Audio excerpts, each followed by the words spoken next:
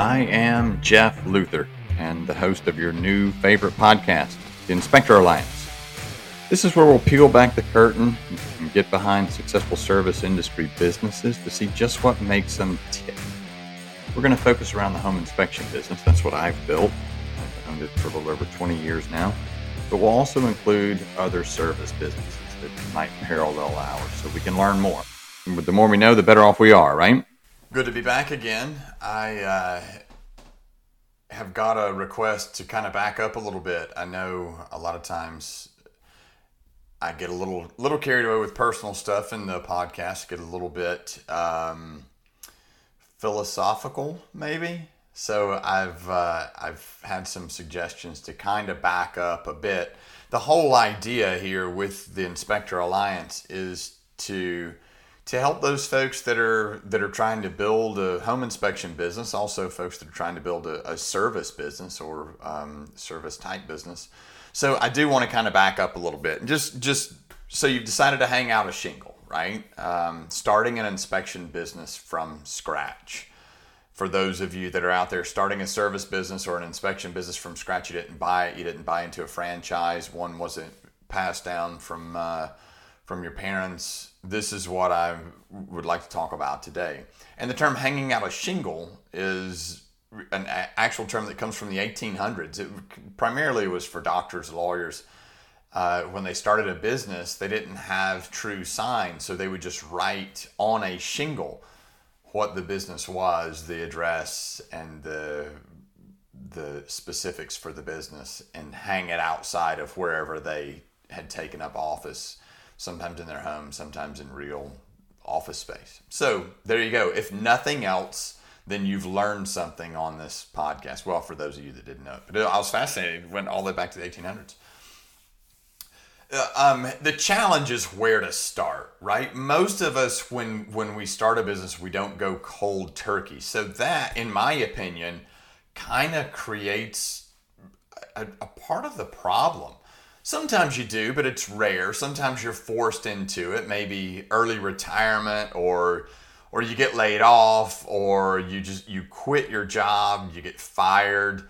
Something happens that forces you out of the comfort zone that you're in, or the comfortable space you're in, and then you have to get uncomfortable pretty damn quick, right? That was it for me. That was my case, where I had a job that I hated. I was working for a Fortune 100 at the time, and I didn't like Fridays because I knew I had to be back at that place on Monday. So for me, I quit, and I had to figure it out. I went cold turkey. Failing for me was not going to be an option. That was never an option. It wouldn't happen. It didn't even register to me that was one of the outcomes, one of the potential outcomes. It just didn't register. So I started cold turkey. Now, I was in a mastermind group. I'll kind of bounce around a little bit, but I do have some specific things that I want to talk about. And when it's a podcast and you're sitting here talking to yourself, you can kind of dance all over the place, unfortunately. And with a mind like mine, I tend to bounce around like a ping pong ball. But I was in a mastermind group, and I would highly recommend that for those of you that don't have a mastermind group or don't have kind of a cohort that you can draw from and give to. I would suggest that as well. Find a group, find some like-minded folks, other entrepreneurs, people that will think the same as you, and people that you can talk about your wins and commiserate your losses with. In any event, this was 2008, 2009. I was in a home inspector mastermind group. We had, I think, there are 11 or 12 companies from all over North America. And in that time, that was some pretty dark times, 2008, 2009. That was during that financial meltdown. And our business was up for those years, just in terms of volume. Our revenue was up just a little bit better than flat. But our inspection volume was up, which was unbelievable. And we were doing a report through at we met quarterly, and we were doing a report through at one of our meetings, and I reported that my business was up. Inspection volume was up, revenue was up.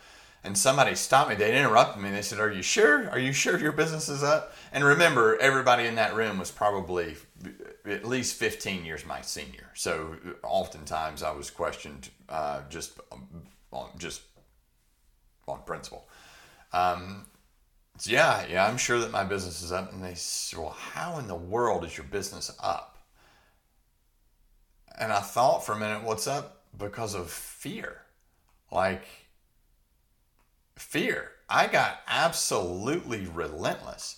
I was doing drive-by inspection. They were really just a shell game for us. I was hiding money from one creditor to pay another creditor, and I would just switch it over the next month. It was fear. I had my second kid in 2009, and not being successful was just not an option. I was going to be successful. I just had to figure out how to get there. That's all it was. So yeah, every month I was robbing it was a shell game. I was robbing a different creditor to pay one, and this is a good time to remind us all that every month only comes around once a month, right? We have an entire month until that month comes back. We have an entire month to hustle. Kind of, you have that whole month to go to get your nut, right? Like on Step Brothers, it's the Catalina wine mixer. But that month takes a whole month to circle back around. So get busy, hustle. I have a sign up in my dining room that says, "Have you ever heard a crackhead say, I don't have any money. I'm not going to smoke today"? No, you've never heard them say that. They get out there and they hustle. Don't let a crackhead out hustle you. So get busy. But how do you start? That's one of the questions I get. Hey, look, I want to do this. I got to figure out how to start. Where do I start? You got to start simple. You have to find folks that are willing to give you a chance. Where do you find those people? And until you do, you get very basic. You do inspections for your neighbors. You do inspections for friends. You do partial inspections. You do whatever you do. And I'll give you this tip. The for ASHI in any way, the requirements to be a certified ASHI inspector, you have to have 250 fee-paid inspections. And those fee-paid inspections, you have to follow their standards. So as long as you're following their standards and you're getting a fee, it could be $5, it could be $10. Get that inspection done and get that fee and start building that portfolio or that resume so that you can get that ASHI certified logo. If you're one of those folks that has gone cold turkey and started your own business, you have time. There is no excuse. Hustle. You have time. And believe me, I know because I was there. But when I started, I thought I would never get those inspections. This is impossible. 250 fee-paid inspections. That's crazy. Make all the favors you do fee-paid, even if it's only $20. Initially, you may have to use cheap price as your unique selling proposition or as your unique selling point. In my company, that is one of the things that we can easily market against because, reverse the role. I'm competing with 500 single operators out there in my marketplace that can be dynamic. They can change on a dime. They're agile. They can adjust their prices. They can work Sunday at 2:00 in the afternoon if they feel like it. Most of them do have other full-time jobs and they do inspections part-time. So that's a big competitor for us. So there are ways to market against that, but that's not what this is about. This is about you and helping you start your business. And using price to get business is not sustainable. Trust me when I tell you that. It's not sustainable. Remember, early on in this podcast, I said I wanted to talk about the things that I did wrong so that other folks don't repeat them and I can help people grow their business. Using price to get business, being the cheapest game in town, is not sustainable. So then you can start building your client list, right? You have to put in the work. Be sure to get folks to leave reviews. So here's one thing. If you can get the phone to ring just that one time, then you can get creative. You can do things like quote the price, then offer a discount. Give them the price, then offer the discount. Offer a full refund if they write you a review. If they're willing to put a review out there, hey, I'll do the inspection for X dollars. If you write a review when we're done, I will refund that full inspection fee. Then you could say I'll refund that full inspection fee minus a small processing fee, minus $5, $8, whatever it is. Because remember, we still want to adhere to those guidelines of ASHI or whichever organization you want to be part of. And that does require 250 fee paid inspections. You can't go out and do it for free and just build up that resume. I promise you the momentum will come. Just getting those few in the door. In Jim Collins' book, Good to Great, if you haven't read it, please do read it. Now, for those of you that you just started your business, no excuses. You have time. Read. Read everything you can get your hands on. You can do Kindle and audiobooks on Prime. There's an unlimited thing on this. It's like $14.99 a month. You can read as many books as you can digest. I probably read a book a week, and hang on a second. I use the term read very loosely. Here is my trick for books. What I like to do, I physically hold the paper book in my hand. I like to do that. So I'll hold the paper book in my hand, and then I play the audiobook. I play it off of Audible. So I'll play the audiobook, and I do it at anywhere from 2 to 2.5 times speed, depending on how quick the narrator reads. And I use Bose AirPods, whatever, weed, whatever you kids call it these days. So I use AirPods or earbuds, and I can rip through a book pretty quick that way. You read an hour at a time, and you've processed, in some cases, a quarter of a book just sitting for that hour. So that's what I like to do, and I read tons of books. Read. You have time. Anyway, in that book, Good to Great, he talks about the flywheel effect. So imagine you have like this 5,000-pound disc, a big steel disc mounted on an axle on a wall. Think of like the big wheel on Price is Right that they would spin, right? And this is a 5,000-pound disc or 5,000-pound wheel.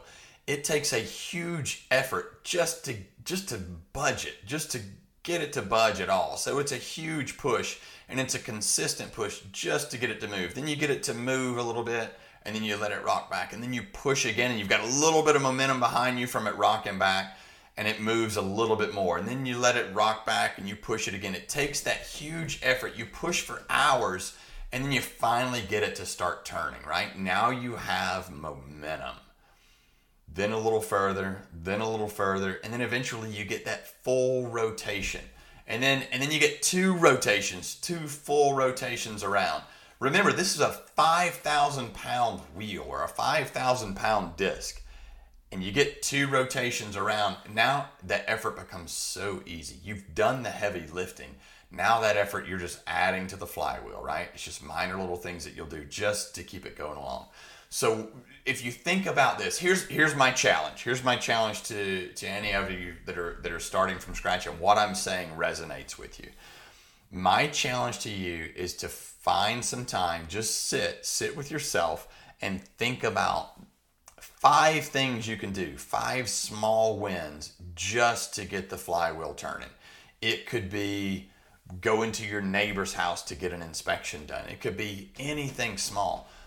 Come up with 5.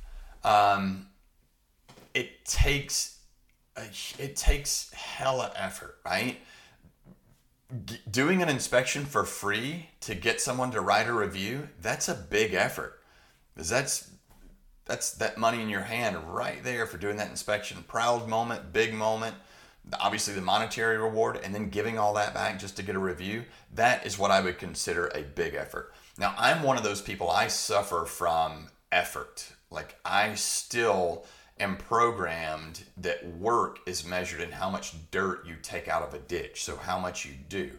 That doesn't have a lot of value in intellectual property, especially when you're trying to run a business. So I'll challenge you to think about how you're approaching this. If you get caught in that loop, well, that's not really work. I just need to go out and do. Be careful about that and try to think of it in terms of what you can do to get that small win. Obviously, I'll be back next week. I want to keep encouraging you along, and please take that challenge. Take some time just to come up with 5 things that you can do, some small wins, just to start budging that flywheel, just to get it to move a bit. I love being here, and I can't wait to come back next week. And one, I'd love to hear of any success stories, any small wins that people have out there, and any ideas that you come up with. If you want to bounce them off of me, please feel free. You can email me, jeff@home-pro.com. You can leave it in the comments below. And if this is helpful, you like what you hear, click that button and subscribe and follow along. Until next time.